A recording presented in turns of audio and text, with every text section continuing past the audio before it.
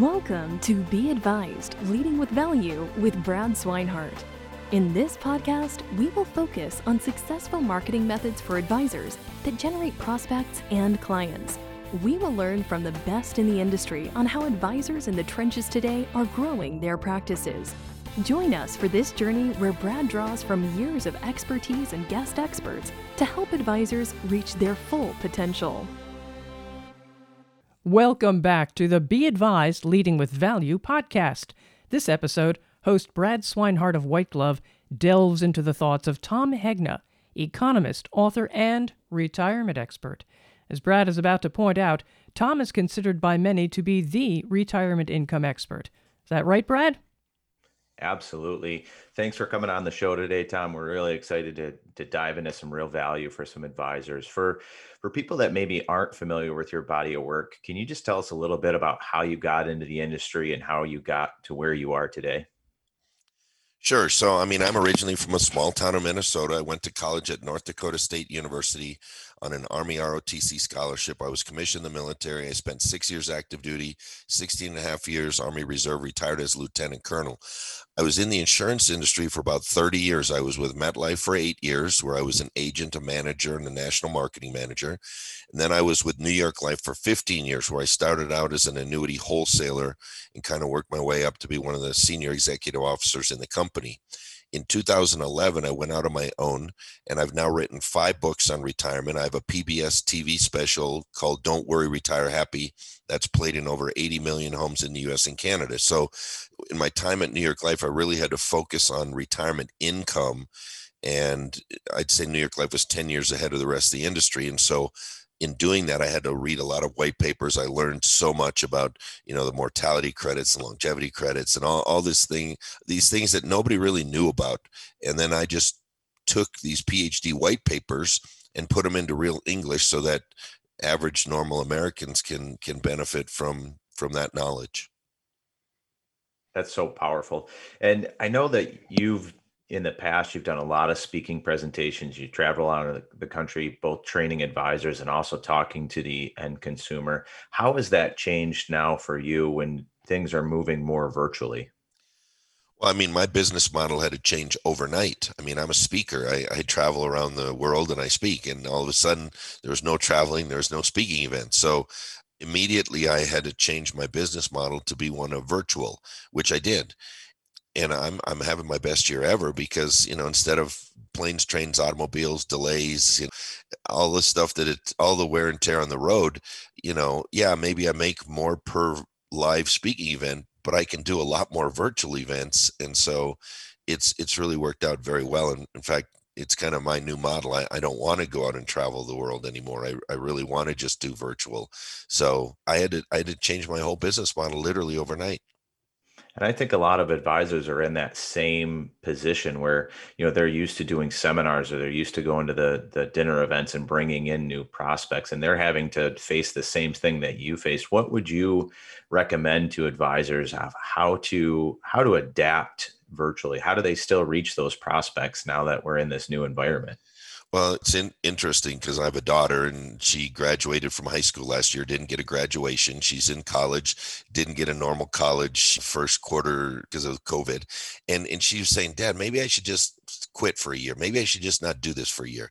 And I said, Sammy, adaptability is one of the best traits you can have. You've got to learn to adapt. I promise you, Brad, this won't be the last pandemic. There's going to be terrorist attacks. There might be nuclear bombs sometime day. Stuff is going to happen, and you've got to be able to adapt. And for advisors, that means, okay, so you're not going to see people face to face. So now you can see 10 people a day. Past, you could only see 2 people a day. Now you can see 10. But are you adapting? Are you changing the way you're doing it? You have more time to prospect. You have more time to set up 20-minute Zoom calls that you don't have to drive across town for. So I think people just have to adapt. And Brad, you've seen it. Some people adapt very quickly and some people can't. And what I would say is if you can't adapt, then you've got to hire somebody who can help you adapt. Like you've got to put together the tools that you have at White Glove, that I have at my site. And you've got to use tools that can help you adapt. And so, I don't think there's a choice. You're either going to adapt or you're going to die, but you can have people help you adapt if you're not very adaptable. That's so true, because there are so many people that are just quick starters that they move with the flow, right? Mhm. And then there's other people that are very analytical, and they get tried and true in their ways, and that's what they want to do. And it's very hard for them to move quickly when the industry shifts or when something like this happens. What would you recommend? What is a good way for an advisor to find a good mentor, and what does a good mentor relationship actually look like? Well, okay, let me go back to who kind of were my mentors and how I found them. So the Kinder brothers are mentors of mine, and I had never even met the Kinder brothers until quite a few years later, but I learned from their videotapes. I had a manager who didn't really believe in training. He said, go out and write 100 policies and you'll learn the business. Well, okay, that's fine, but I was a military officer. I wanted to kind of be professional in how I made my presentations, and he gave me really no help. But there were these VHS tapes over in the corner of the Kinder brothers, and I would watch those every single day.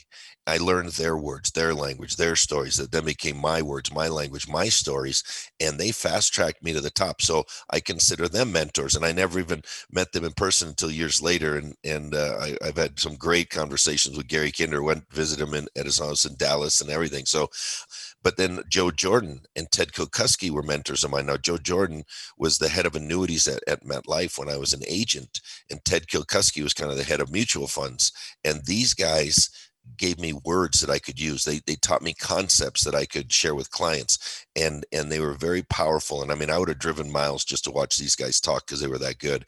And so it's people that are talking, that's something relevant to you. Like my mentor might not be your mentor, Brad, but you might have a different mentor because that person was talking about things that were relevant to you and they made an impact on you. And so that's why I think mentors are very personal in nature, because you got to find somebody that really hits you, and when they really hit you between the eyes and they make you think, and they teach you things that you never knew before, and they get you excited about the business, those would be people that you want to try to track down and have be your mentor.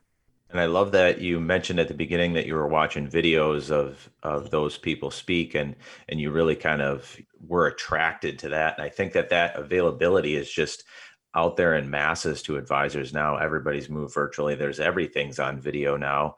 And there's just so much more content out there that you can absorb. And then I think it's a personal choice. What really clicks with you that'll give you that drive and that incentive to move forward and really elevate your business. And you've been in this industry for quite some time, and you've really kind of mastered it, Tom. What do you think that the top producers do differently than the rest of the advisors out there?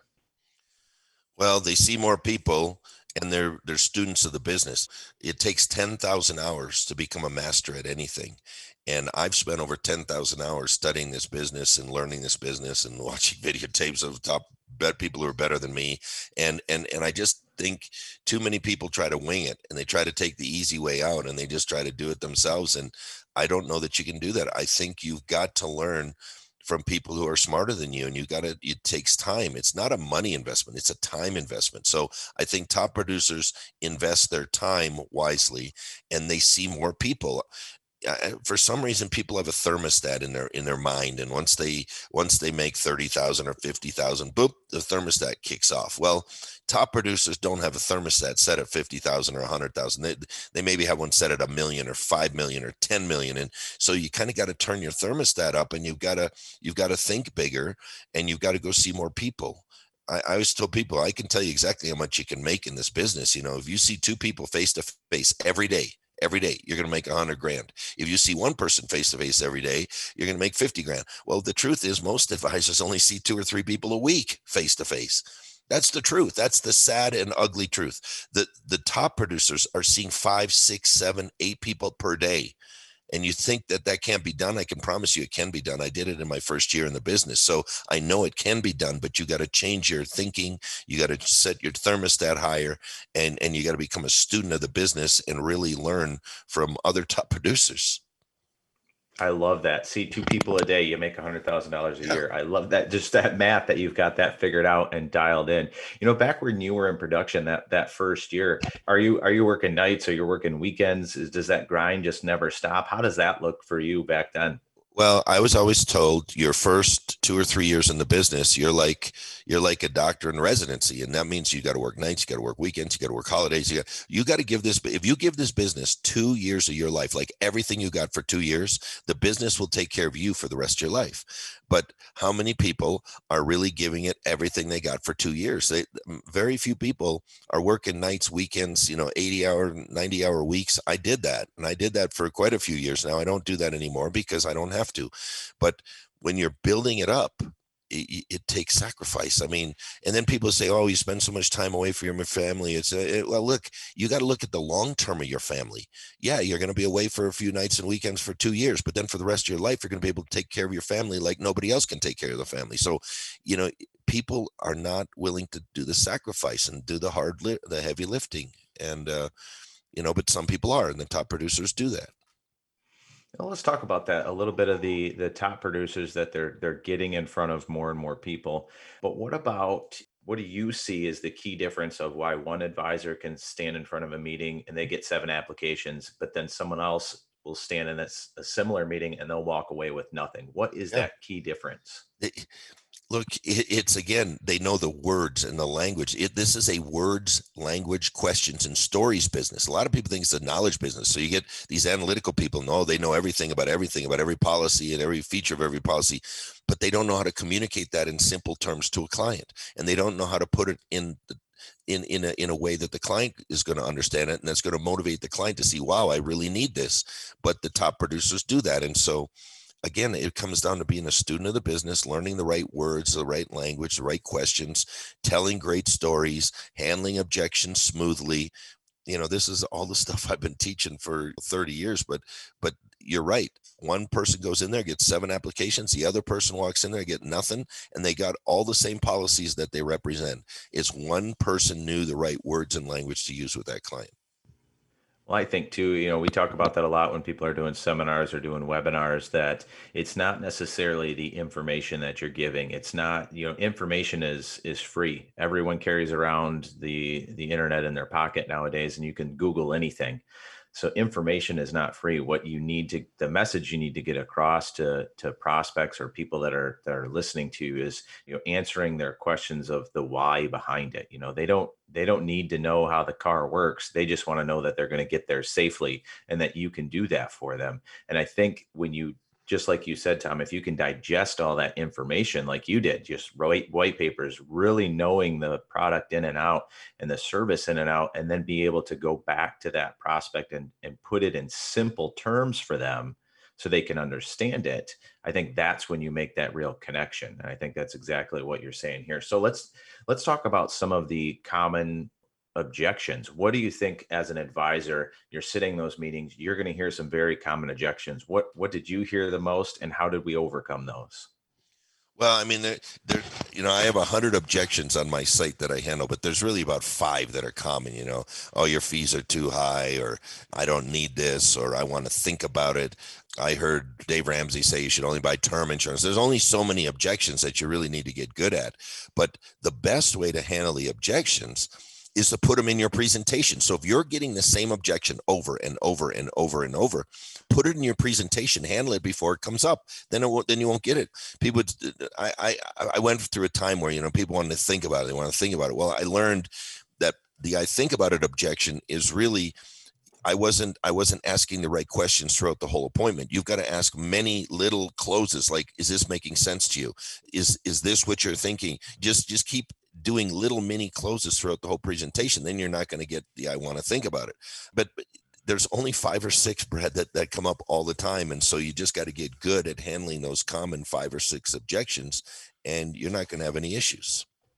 Yeah, I totally agree. To preemptively, what they're going to say, right? You know that Yeah. I want to think about it, or I hate annuities.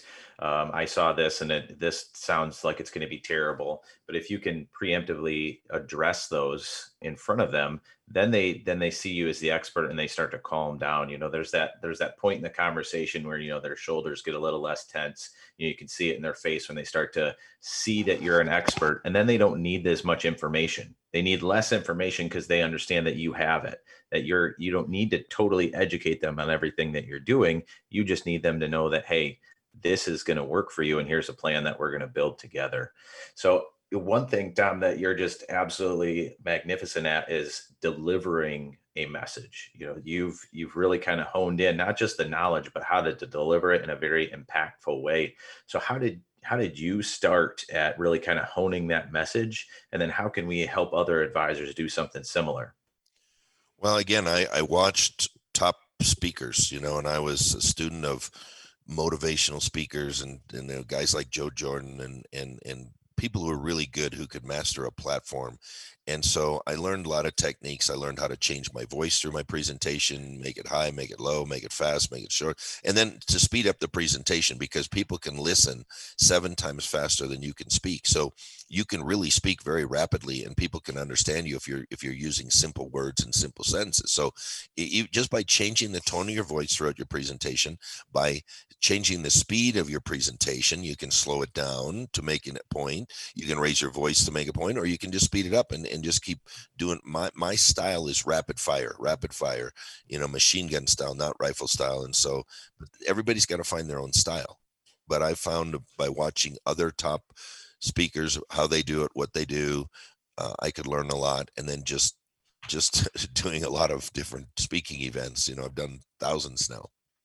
Yeah. And I could say, Tom, I've seen you a handful of times, and it's rapid fire. You are definitely the machine gun guy. I love it. It's just so much information just coming right at you. But you're right. When you first, when the first time I ever saw you, I was like, man, this guy speaks really fast. But you're absolutely right that didn't affect my ability to absorb the information. It still just came in the exact same way as if, someone took their time or slow, because obviously I'm naturally a little bit of a slower speaker. You've really kind of honed that in because you do have that inflection points in your voice. You are able to slow down, but then you can just pump out those little nuggets just very rapidly. And it always seems to just be just a mesmerizing time to watch you speak. So I've always enjoyed it. Well, let's talk just a little bit here about the markets. What's going on with those, and how does that impact the industry, and what should advisors be paying attention to right now? Well, I mean, it's a crazy stock market. I mean, it doesn't seem to make sense to me. The economy's not doing that great, and the stock market's hitting all-time record highs. But I think a lot of it is this funny money that's been printed and the trillions that are floating around. But like I said, there's going to be consequences with that because that's not fairy dust. That's real dollars that are going to come out of people's IRAs and 401ks. So we should definitely be talking to people about converting to Roth IRAs. These are likely the lowest taxes you're ever going to see for the rest of your life. We should be talking to them about the importance of having cash value life insurance as another source of tax-free income in retirement. We need to focus on the guarantees and annuities. I mean, in this crazy market, do you really want to be naked in the stock market? I mean, I want to make as much as I can make, but I don't want to lose what I've already got. And Vanguard can't do that for me. Fidelity can't do that for me. Mr. Ken Fisher can't do that for me, but that's what annuities can do for me. So, I think we got a great story in times of uncertainty. What people crave is certainty, and we have certainty. We have guarantees. We have guaranteed annuities. We got guaranteed life insurance. We've got long-term care insurance. We've got products that can protect people from the markets and protect them from themselves, because really that's the key thing. You got to protect people from themselves, because when the markets go down, they panic, they do stuff that they probably shouldn't have. And the annuities can give them the peace of mind and the guarantees to hang in there and stay the course. So I think we've got the right products at the right time. That's very powerful. And what would you recommend if you have an advisor that maybe they have a case or they have something that they just can't figure out? They just don't know what to do. What would your recommendation be? Where do they go from there? I mean, for years they went to me because I was a wholesaler, and call up your wholesaler. That's what wholesalers do, is they solve problems. They tell you things you didn't know about the product. They show you solutions you didn't think about. So whether it's an internal sales desk or you have a wholesaler, call them. That's what they do. Their job is to help you make sales. And if you've got a situation, I can promise you there's a wholesaler out there with a solution for it. So use the people that have been put in front of you to help you in cases like that. And that's typically those internal sales desks and the wholesalers. And just one last thing here, we'll wrap this up, Tom, but there's a lot of newer advisors that maybe started out recently or just before this crazy pandemic hit. And, there's a lot of uncertainty there. So what would your recommendation be for brand new advisors? It's their first year now through all of this, first year in the industry. What are the three things that they should absolutely be focused on, and what should they do to ensure they see success? Well, I was always told there's three ways to be successful: see the people, see the people, see the people. So those would be three. But I mean, you've got to increase your activity level. You got to get really good at knowing your stuff, know your products inside and out, and know your major competitors' products inside and out. And then go out and have some fun, but learn and study from top producers. And there's so much on the internet that's free, but there's also subscription things on the internet. But find somebody that really resonates with you, learn from them, know your stuff inside and out, and then go out and try to help as many people as you can. And focus on helping instead of selling. See, if you're selling, then you're like a product peddler, and you're not going to feel good about yourself. But if you're helping people retire, never run out of money, protect their families, protect their level of income in retirement, allowing them to retire no matter what the market conditions are, then you feel really good about yourself and you're helping people. And so focus on helping people, and you're going to have a great career in this industry. Well, thank you very much for being on the show today, Tom. There's so much information just pumped into this episode. I love it. I always enjoy talking to you, and I really appreciate all the knowledge you dropped on us today. Thanks, Brad. Yeah, Brad, you're right. There's so much in here: adaptability, mentor, sacrifice, knowledge. Just a few of the solid observations in this conversation. Thanks again, Brad Swinehart of White Glove, and of course, Tom Hegna, retirement expert, economist, and author. To make sure you know when more of Brad's Be Advised Leading with Value podcasts are available, subscribe to this podcast with the subscribe button on this page.